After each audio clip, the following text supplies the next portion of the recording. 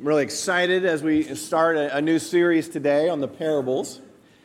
I've been more and more encouraged as I've dug into these first few parables and doing the research and looking at God's Word. We're going to look at these parables, essentially short stories that Jesus told, and stories that as you read them, you just know.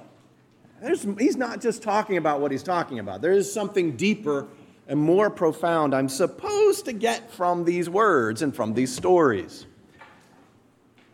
And you then might ask the question, well, how do I know what they mean? Can I even know what they mean? And I hope today, as we look at God's Word, that you will be encouraged. Not only that you can know what the hope is within these words and find the right meaning, but that you can then apply it to your life and see transformation and change in areas where you want to grow. And not only that, but that you will grow in your appreciation and love for Jesus, who gives us these stories and has an intention for them, for our good. So we're going to start today with Matthew 13. The parable is within verses 1 through 23 of Matthew 13. But today we're going to mostly focus on the center section of that, verses 10 to 17, which is where Jesus begins to tell the story, and his disciples then say, "Why are you speaking to them in parables?" And so we'll focus on Jesus' answer to that question. And then, Lord willing, next week we'll actually look at this first parable. So if you would, please listen and hear the word of God in Matthew 13, verses 1 through 17. That day, Jesus went out of the house and was sitting by the sea, and large crowds gathered to him. So he got into a boat and sat down, and the whole crowd was standing on the beach. And he spoke many things to them in parables, saying, "Behold, the sower went out to sow. And as he sowed, some seeds fell beside the road, and the birds came and ate them up. And others fell in the rocky places where they did not have much soil, and immediately they sprang up because they had no depth of soil. But when the sun had risen, they were scorched, and because they had no root, they withered away. Others fell among the thorns, and the thorns came up and choked them. And others fell on the good soil and yielded a crop, some 100-fold, some 60, and some 30.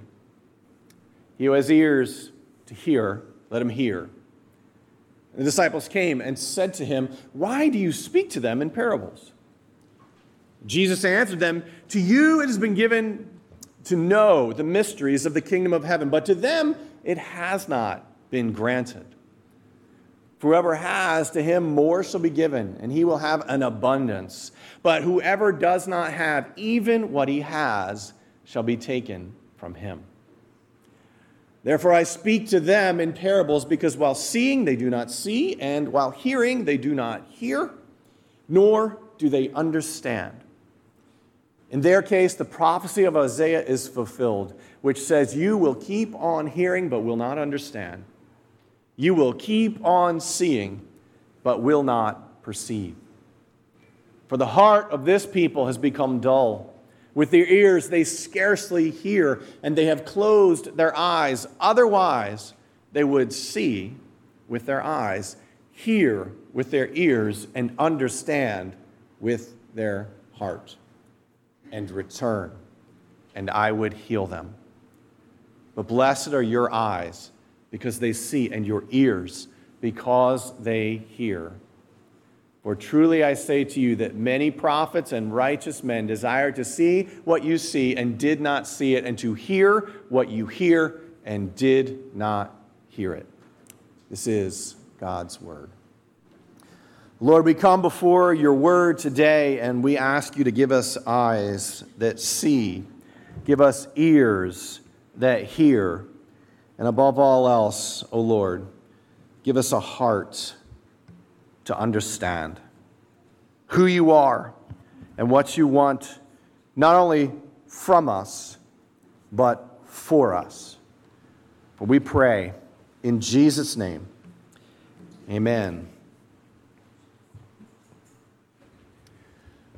So depending on how you reckon a parable, how much structure and words and components it has to have, do you have any idea in just the Gospels, not double counting, things that appear in multiple, how many parables Jesus spoke? It's at least 24, probably 30 or so, the way I counted them up. 30. Just call it 30, nice round number. 30 parables. Do you know how many that he gave an interpretation and explanation of to any level of detail? Of the 30, how many did he say, this means that, here's what I'm saying? Somebody got it. 2. 2 out of the 30. And you know what? We're starting the series on parables, and we're starting with those 2. Because they're foundational.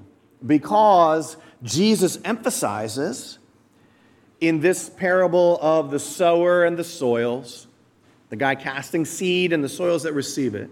And then in the next parable to come at the end of chapter 13, the parable of the wheat and the weeds or tares. In those 2 parables, Jesus lays a foundation for us. And in fact, he says over in Mark chapter 4, verse 13, that if we don't understand this one, we're not going to understand any of them. It implies that if we understand this one, we can understand all of them. And he gives us this foundation as he emphasizes the need to hear what he has to say, carefully listening. In fact, 1, 2, 3, 4, 5, 6, 7, 8, at least a dozen times, just in verses 13 through 23 of chapter 13 of Matthew, just in those 9, 10, 11 verses, he mentions hearing almost every verse, at least once, if not twice. He wants us to hear what he has to say. He wants us to understand what he has to say. And in so doing, the mysteries of the kingdom, things that people did not understand in days gone by, before Jesus came, those things will be open to us. And they are, in a sense, just hidden right there in plain sight. If we will listen, if we will learn from Jesus how to understand what he's saying, we'll have not only that access, not only that understanding, but we will be transformed. We will be changed in good and positive ways. So how do we do that? How do we develop these ears to hear? Well, I want to walk through 4 steps today, starting with this first step, which is to listen to what is there.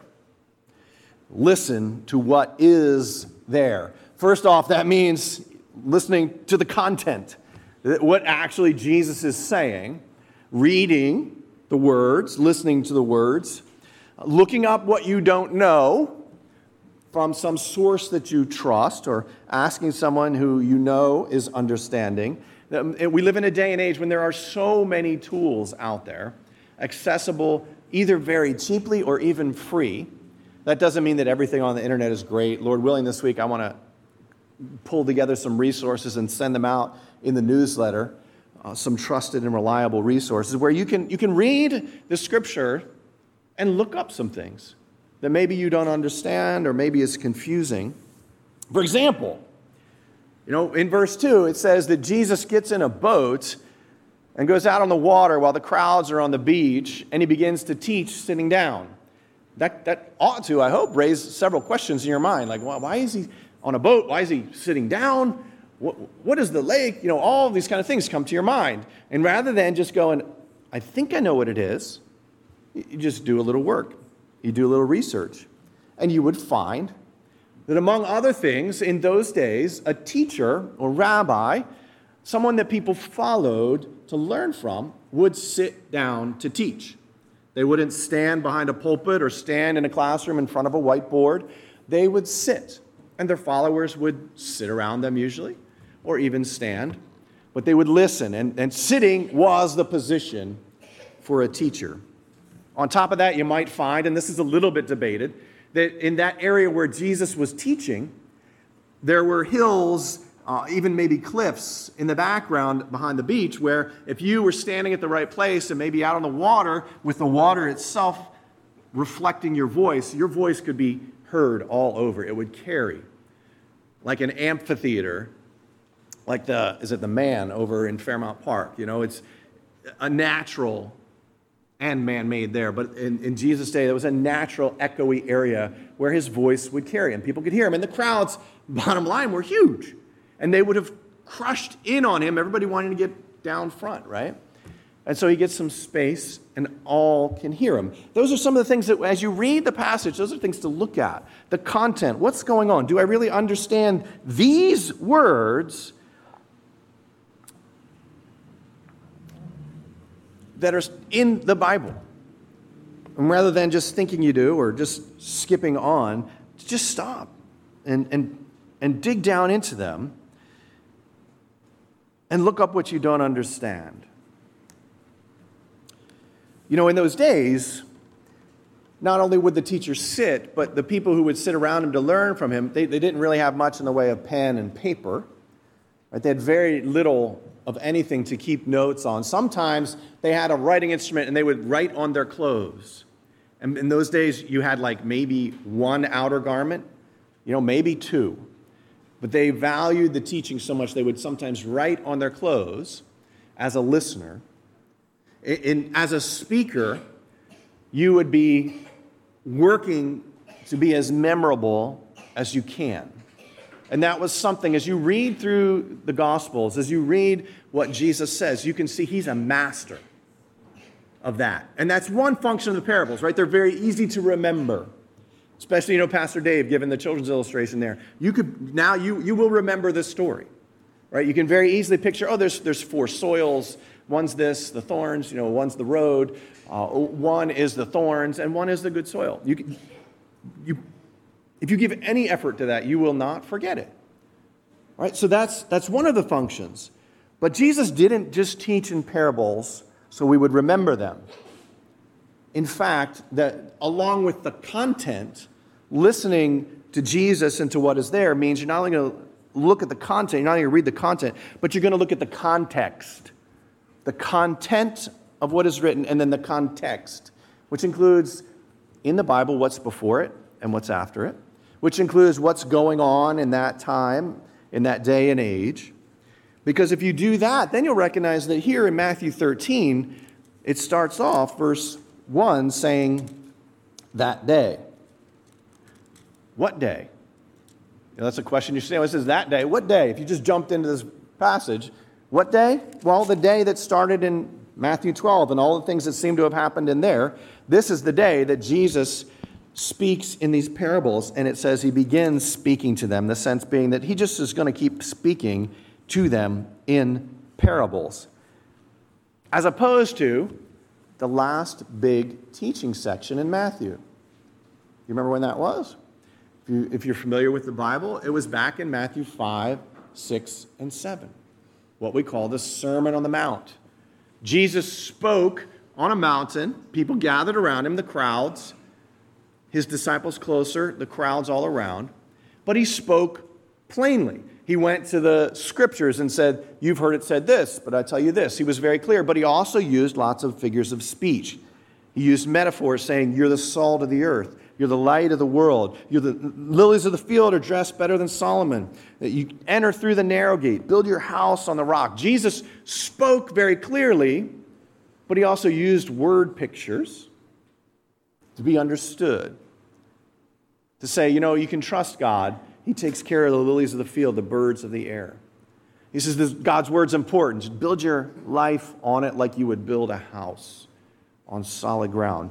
To understand. But now, that was chapter 5 through 7. Now, after verse 12, when the Pharisees are really beginning to hound Jesus, after the Pharisees are beginning to criticize him for his healing, criticize him for what he does on the Sabbath, criticize him for not being like they think he should be, and bottom line, threatening their understanding, threatening their image as the ones who know, threatening their power and influence, all of those things working in the background. As that begins to happen, Jesus now says, I'm going to speak to them, to the masses, in parables.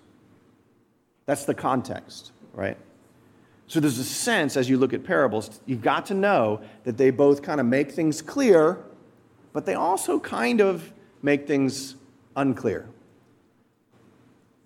For those who are interested, for those who have ears to hear, it can become clear. You put a little work and time and effort in it. For those who are rejecting him, for those who don't respect him, it's not going to help them any, right? They're not going to listen. They're not going to bother to do the effort. They're going to do what every human being does, right? They're going to be like, oh, that's just not, he's wrong. I can find one little nitpicky thing, and I know that I don't have to listen to him. And the bottom line being, because I really don't want to hear what he has to say. Those things are all going on. That context here, as Jesus speaks, and as you dig in to reading the things that Jesus says, I don't know how you can't help but grow in your respect for him and admiration, which even liberal, unbelieving scholars, people who just think this is all man-made, they see enough in here that they're just impressed with Jesus' ability to use words and communicate with things that, maybe you remember from some literature class long ago or something in school, hyperbole and irony and metaphor and analogy and metonymy and all of those kind of things that you could look up. But you just know as you read it, wow, this is really interesting the way he communicates, and you understand what he's saying. Because Jesus used all of those things. Jesus was a master of language, most likely in Aramaic, some in Greek, but he was a master of using it to communicate, and in ways that it would translate into Greek, into English, and we would still be impressed. So as you read Jesus, don't forget that. That's part of the context, right? Don't be thinking Jesus is like me. Read him for who he is. Read what he actually says. And if you spend time listening to him, as well as broadly reading the scriptures, you're going to begin to understand. You're going to begin to get a feel for who Jesus is, how he communicates, and you begin to understand without knowing metonymy and irony and all those kind of things. You just read him like a human being. You see what he says, and you're like, oh, I get it. When he says things like that, he's kind of being ironic. He doesn't really mean that. He's being facetious. He's kidding. Like you would know another human being. If you know me, if you're around me very often, I hope you figure out that I have a really dry sense of humor. Right? And I'm not super funny. Maybe after you think about it for a long time, it'll be funny. But then I have to explain things, and it's not really that funny anymore, as it is, right?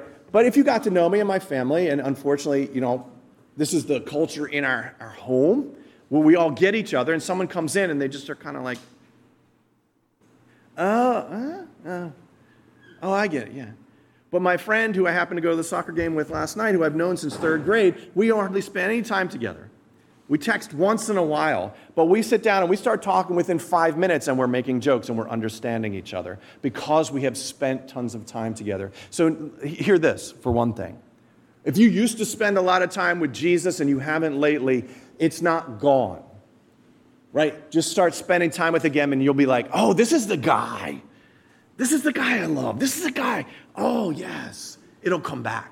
If you haven't done that, try it out.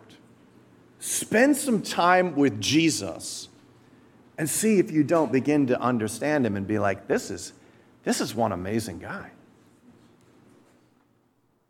That's part of how we're going to understand these parables as we dig into them, to listen to what is there, the content and the context. But that's not enough, right? That's the message, right, and the one who's sending it. But the next step is to think about the hearers, to look for what was surprising to them. Look for what was surprising to them. And some things are going to be surprising to you as you read the parables, as you read scriptures in general, right? I mean, these things are 2,000 years old. They're still relevant. They're still amazing. but some things are going to surprise you that chances are didn't surprise them when Jesus was speaking there in the boat from the water to the people actually standing there in front of him. Things like sitting down to teach. Oh, wow, I wonder what that means. Well, it means he was teaching. It'd be as exciting as the professor stood up to lecture from the front of the room. Not very exciting, is it? No. As you go, oh, why are they there in the water? Oh, it's huge crowds. Lots of people. Okay. Just a piece of data. Not a lot there other than to say Jesus was attracting large crowds. Those farmers. What's with the scattering the seeds widely? Who puts the seed on the road? I mean, there's like asphalt, like Pastor Dave was saying. Right, that's what we're thinking, is it not? Okay, the road was better at path. It's better to think of a path, that word there. A place that people had walked through the guy's field time and again during the season and beat it down so that it was hard. And so it makes sense. This farmer's like, I'm going to get that path back. Maybe, I don't know, it might be a waste, but it's dirt. Maybe it'll grow. It's a path. People walked on it and beat it down. Well, why isn't he plowing? Why doesn't he get the John Deere fired up and get those big deep furrows? Well, it's a little debated how they farmed some of the techniques, but there is some evidence that they actually would often plow after scattering the seed. That seems odd to us.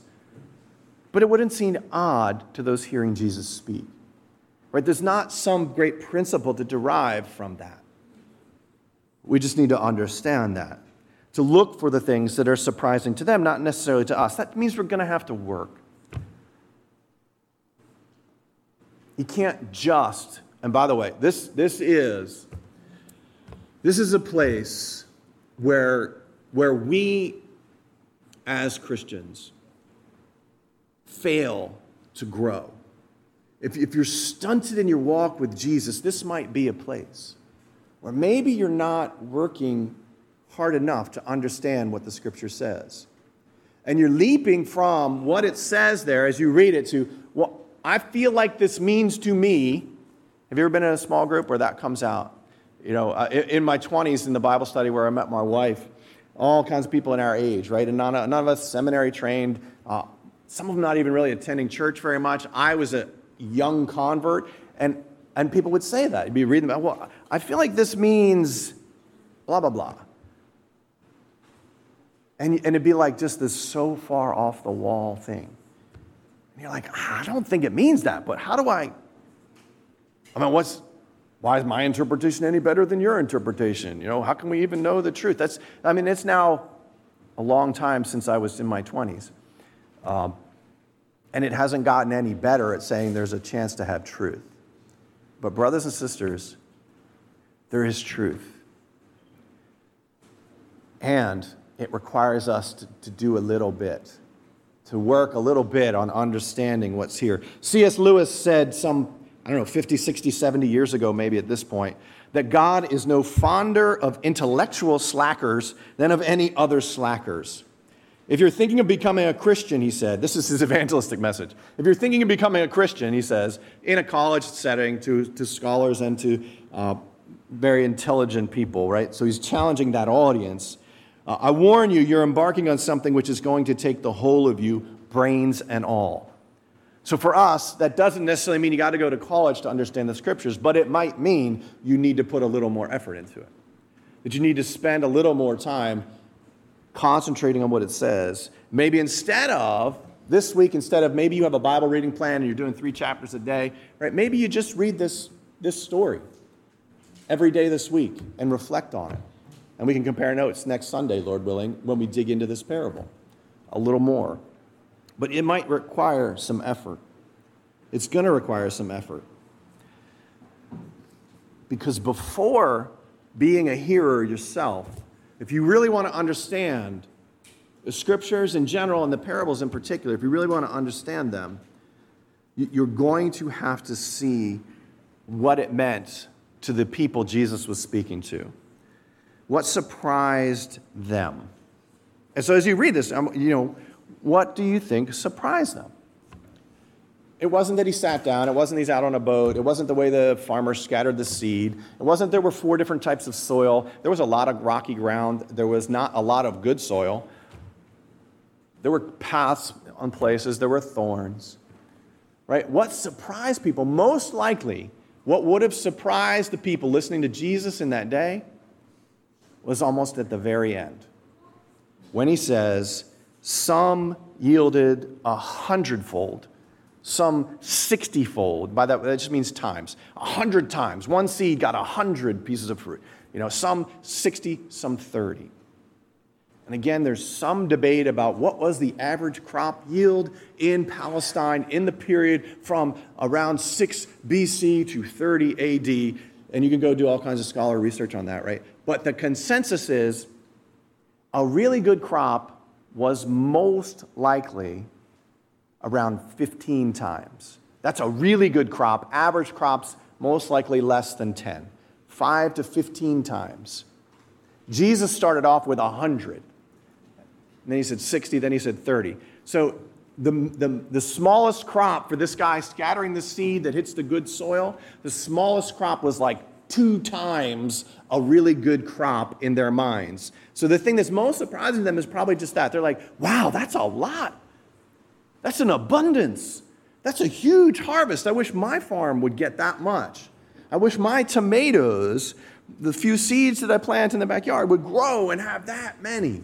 An abundance. I wouldn't care if people ate from my peach tree as they walked by down my street. Or if the squirrels took like half of them. It wouldn't be as big a deal if I got like 100 times. Right? Squirrels are so annoying, by the way.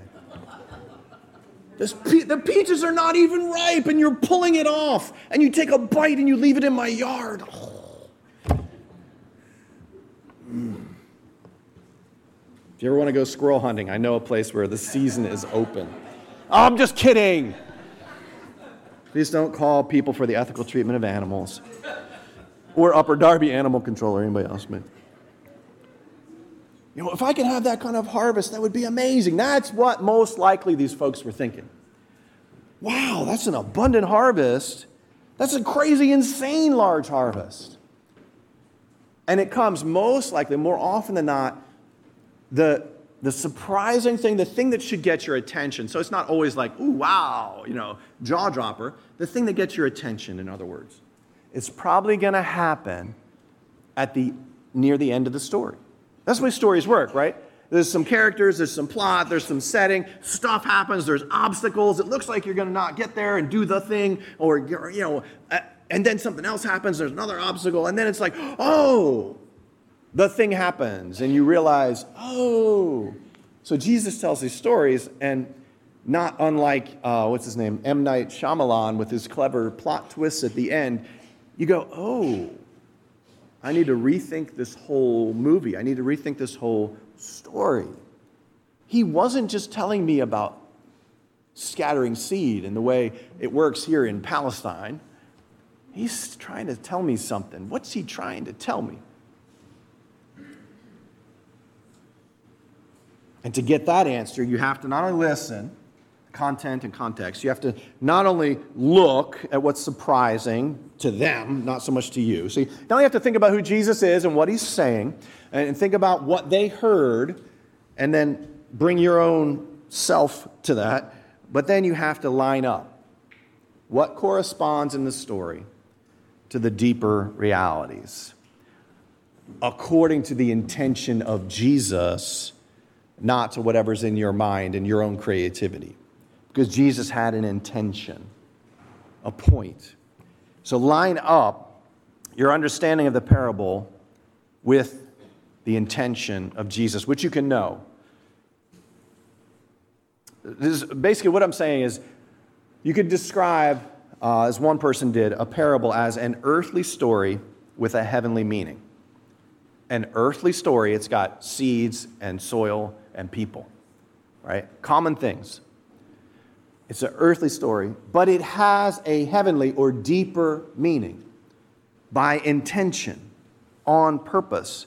In other words, parables are essentially analogies where Jesus is saying, this is like that, with respect to this particular feature. Okay? This, you ever take those standardized tests back in the day that had like, the word and then a colon and then another word and then a word and a blank, and you'd be like, okay, that's to that as this is to that. Black is to white as hot is to salsa? No. West African rice? No. Hot? No, they're the same. Hot and rice, right? I love it. I am not criticizing. I enjoy that. It's a good thing. Hot is to cold, right? Black to white, opposites. Hot, cold, opposites. So in the parable, you go, this is to that. So what is the this? What is the that? What is the thing that is with respect to? It's not every single element, okay? This is not Pilgrim's Progress by John Bunyan, who made this elaborate allegory where everything in the story stands for something, and like he almost beats you over the head with it. As you go through the slough, a marsh of despond, of despair, right? He's making it real clear. Jesus usually has an intention that's clear if we understand the basic principle. In fact, what did he say? If you don't understand this parable, how are you going to understand all the parables? And as you read verses 3 to 8, he's talking about something more than seeds and soils. So what's the deeper meaning? What is the analogy that he has in mind? How do you distill it down? Well, the key then is to know that it's intentional on Jesus' part and to then look at identifying what that is. And usually the key is in the characters. The key to understanding the parables is very often in looking at the characters. And by the way, that's a little tricky because characters don't have to be people. There are sons and there are servants and there are kings and there are rulers, but there are also seeds and soils. So in the case of a parable, we would call those characters. Those key components. Usually there's 3. Sometimes there's only 1. Sometimes there's 2. But very often there's 3 characters. And the heart of the meaning, getting at identifying what Jesus is trying to say, involves understanding those characters, looking at those characters, and then saying, how does this apply to kingdom reality? What is his intention? And one of the ways you do that is you look for the contrasts. If there is 1 authority figure and 2 servants, one's probably going to make a good choice, one's probably going to make a bad choice. What's the contrast? What's it telling me? And who does the servant stand for? Who does the authority figure stand for? As we look at this passage here with the sower, and we'll go more into this next week, so I'm not going to barely scratch the surface. But as we look at this, the seed is very clearly the word of God. Verse 19 implies that. Matthew 13, verse 19. When anyone hears the word of God and does not understand it, the evil one comes and snatches away what has been sown in the heart. This is the one on whom the seed was sown beside the road. So he's saying in verse 19, the seed is the word of the kingdom. It's implied. He makes it explicit as Luke tells the story in Luke 8:11, as Mark tells it in chapter 4, verse 14. The seed is the word of God. It is the message. The soil is 3 different types of people, right? Verse 19, anyone who hears the word of the kingdom and does not understand it, that is like the evil one comes and snatches away what's been sown in his heart. Verse 20, the one on whom the seed was sown in the rocky places, this is the man who hears the word and immediately receives it. The different types of soil are different types of people. And the emphasis then is on those 2 things, the seed and the soil. And then there's the sower who's kind of in the background a little bit, scattering the seed. And Jesus doesn't say who that is. And we could say it could be him. In the next parable, the wheat and the weeds, he says that the one who's sowing the seeds there is the Son of Man. He doesn't say that in this parable, but it could be him. It could be anyone who scatters the seed of God's word. It could be you. It could be me. As we share God's word, people will respond differently. And the people with the good soil are going to respond with fruit in abundance. That's clearly the heart key component of this message. And then you could say there's actually, the other character is actually three different types of the same character. Those who don't receive the word in a good way. There's those whose hearts are hard. There's those who spring up with some response. And there are those who the cares of the world choke it out. So you still kind of have three characters. You got the sower and the seed. You've got the soils and the seed. We'll dig into that more. But the important thing to remember as we're considering how to understand the parables is to look at the characters, to identify, okay, so the sower might be the Son of Man, the seed is the Word of God, the soils are different responses. So what's going on as we dig into those? Well, people can respond to the Word in different ways. And some people are going to see an abundant harvest, but even in the abundant harvest, it's going to be super abundant for some and a third of that for others. What does that mean?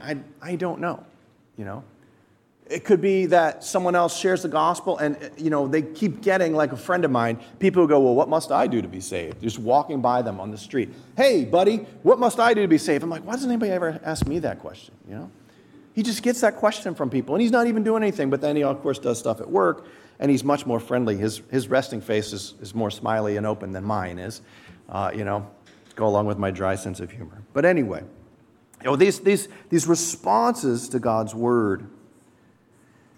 And the thing to be very careful then as you do this is to recognize that not everything in the parable is going to align with something in a spiritual reality, right? To find the key characteristics. And it's got to harmonize with the other parts of Scripture and the context. It's got to fit within that framework. And it's probably going to be something that's somewhat challenging to you. Something that transforms you. Something that is super important for you, for your life, for the world, for the church, for humanity. And so as you dig in, as you line up what corresponds, because you've looked at what's surprising, and you've listened, the content and the context, you get to this hardest part. You then live it out. Live out what you learn. This is how you will know that you've got the right sense of the passage. If there is something challenging to you, and you're willing to say, you know what, I have to change. Or I'm encouraged because that is a distinction I didn't realize was something God wanted. Praise the Lord for shaping me in that way already. Again, this is the error of the experts who heard Jesus, but because they did not respect him, because they were not really willing to listen to him, when he tried arguing with them and refuting them from scriptures, what did they do? Rejected him. They said, nah, you don't understand that right. I had this conversation with a Jehovah's Witness one time. And it was totally the Holy Spirit guided me this way. I showed him something in Revelation. I was like, hey, have you ever noticed this? It says here, these words, one is the first and the last, the beginning and the end. Who's that speaking to? And he looks at it and he's like, well, that's saying Jesus. I said, yeah, that's what I read that too. I said, that's the funniest thing. If you go back to the end of the book of Revelation, around chapter 20, 21, 22, I can't remember now, when we looked that up, I said, look what it says there. He's the first and the last, the beginning and the end. Who's it speaking to? Well, that looks like it's saying Almighty God. And they would say Jehovah. And I'm like, yeah, that's what I thought too. What does that mean then for who Jesus is? We must have misunderstood the first one. And he's like, let's go back to the first one. That's what happens, right? That is what happens when you try to argue someone who's not open into the truth. And so, by the way, I try to spend time with Jehovah's Witnesses just to waste their time. So you don't have to. You're welcome. Right? They're not going to sway me. I have this much chance of swaying them. God could do it, right? But if I waste their time, they're not spending that with someone else. I don't encourage you, unless you've spent a lot of time in God's Word, unless you are prepared and ready, do not spend time with them. Try to give them something. Try to point them to something. They won't take it. They're not really listening. And they won't be convinced if you go to the Greek and you try to show them that ha logos means the word, and if it's not a word, Jesus wasn't a. You can't argue because they're convinced. And brothers and sisters, that's the way it works. We should have a reason for the hope that is within us, which implies some defense of our faith. Yes. And we ought to have this conviction and a testimony, a witness to who we believe Jesus is and what he is doing in our lives, that we can say, you know what, as I read this parable, it's amazing. Look at what Jesus says. He says stuff's going to happen if we listen to his word. We're going to have this fruit, this abundant fruit, and it's going to overflow. Isn't that amazing? Look at this story. And someone who's like not ready to have an argument with you about different Greek clauses and prepositions might listen to that. Oh, there's a story about soils and seeds. You can say, yeah, I read this and I didn't know. People sit down to teach. Did you know that? And you can just walk through the story and you can say, you know what? Here's what Jesus has done in my life. Can I share that with you? And I hope as you look at the story, as you understand these things, that you're like, this is what I want to live out, Jesus. You are so amazing. And in fact, you begin to understand what he says here. Blessed are your eyes because they see, and your ears because they hear. Verse 17, truly I say to you, many prophets and righteous men desired to see what you see and did not see it, and to hear what you hear and did not hear. Do you realize what a great and precious gift you have living on this side of the cross, living on this side of what Jesus has done and is coming, that you can look at his words and God can give you the ears to hear, the eyes to see, that he has transformed so many of your hearts, that you would want to hear this and that you can find this joy. And I find it exciting. Of course, I like mysteries. I like murder mysteries. I like to figure out who done it and stuff like this. This is kind of like that. But if you like Wordle and figure out the word, if you like crossword puzzles, if you like understanding things at all and you're a human being, so you do, dig into these parables. Dig in with us in this season as we go through. Dig in this week. Read chapter 13, 1 to 23. If you can, try it every day. And just ask the Lord, hey, Lord, how does this work? What is the content here, Lord? What am I reading? What's the context? What's going on? Maybe you read the chapter before, the chapter after.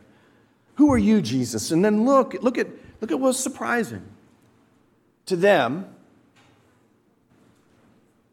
look what you need to look up, and then line up. Try your hand. What's he saying? We'll compare notes next week, Lord willing.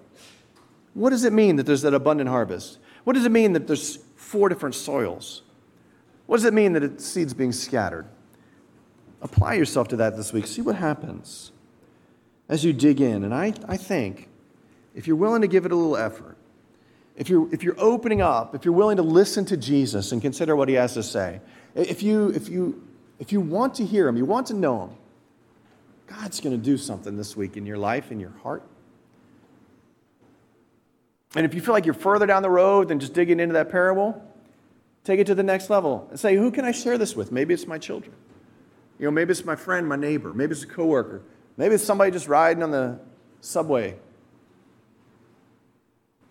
But dig in this week and see if in digging into this word, you don't begin to experience this joy and know that you are blessed.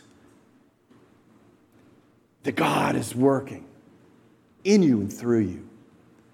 Would you pray with me?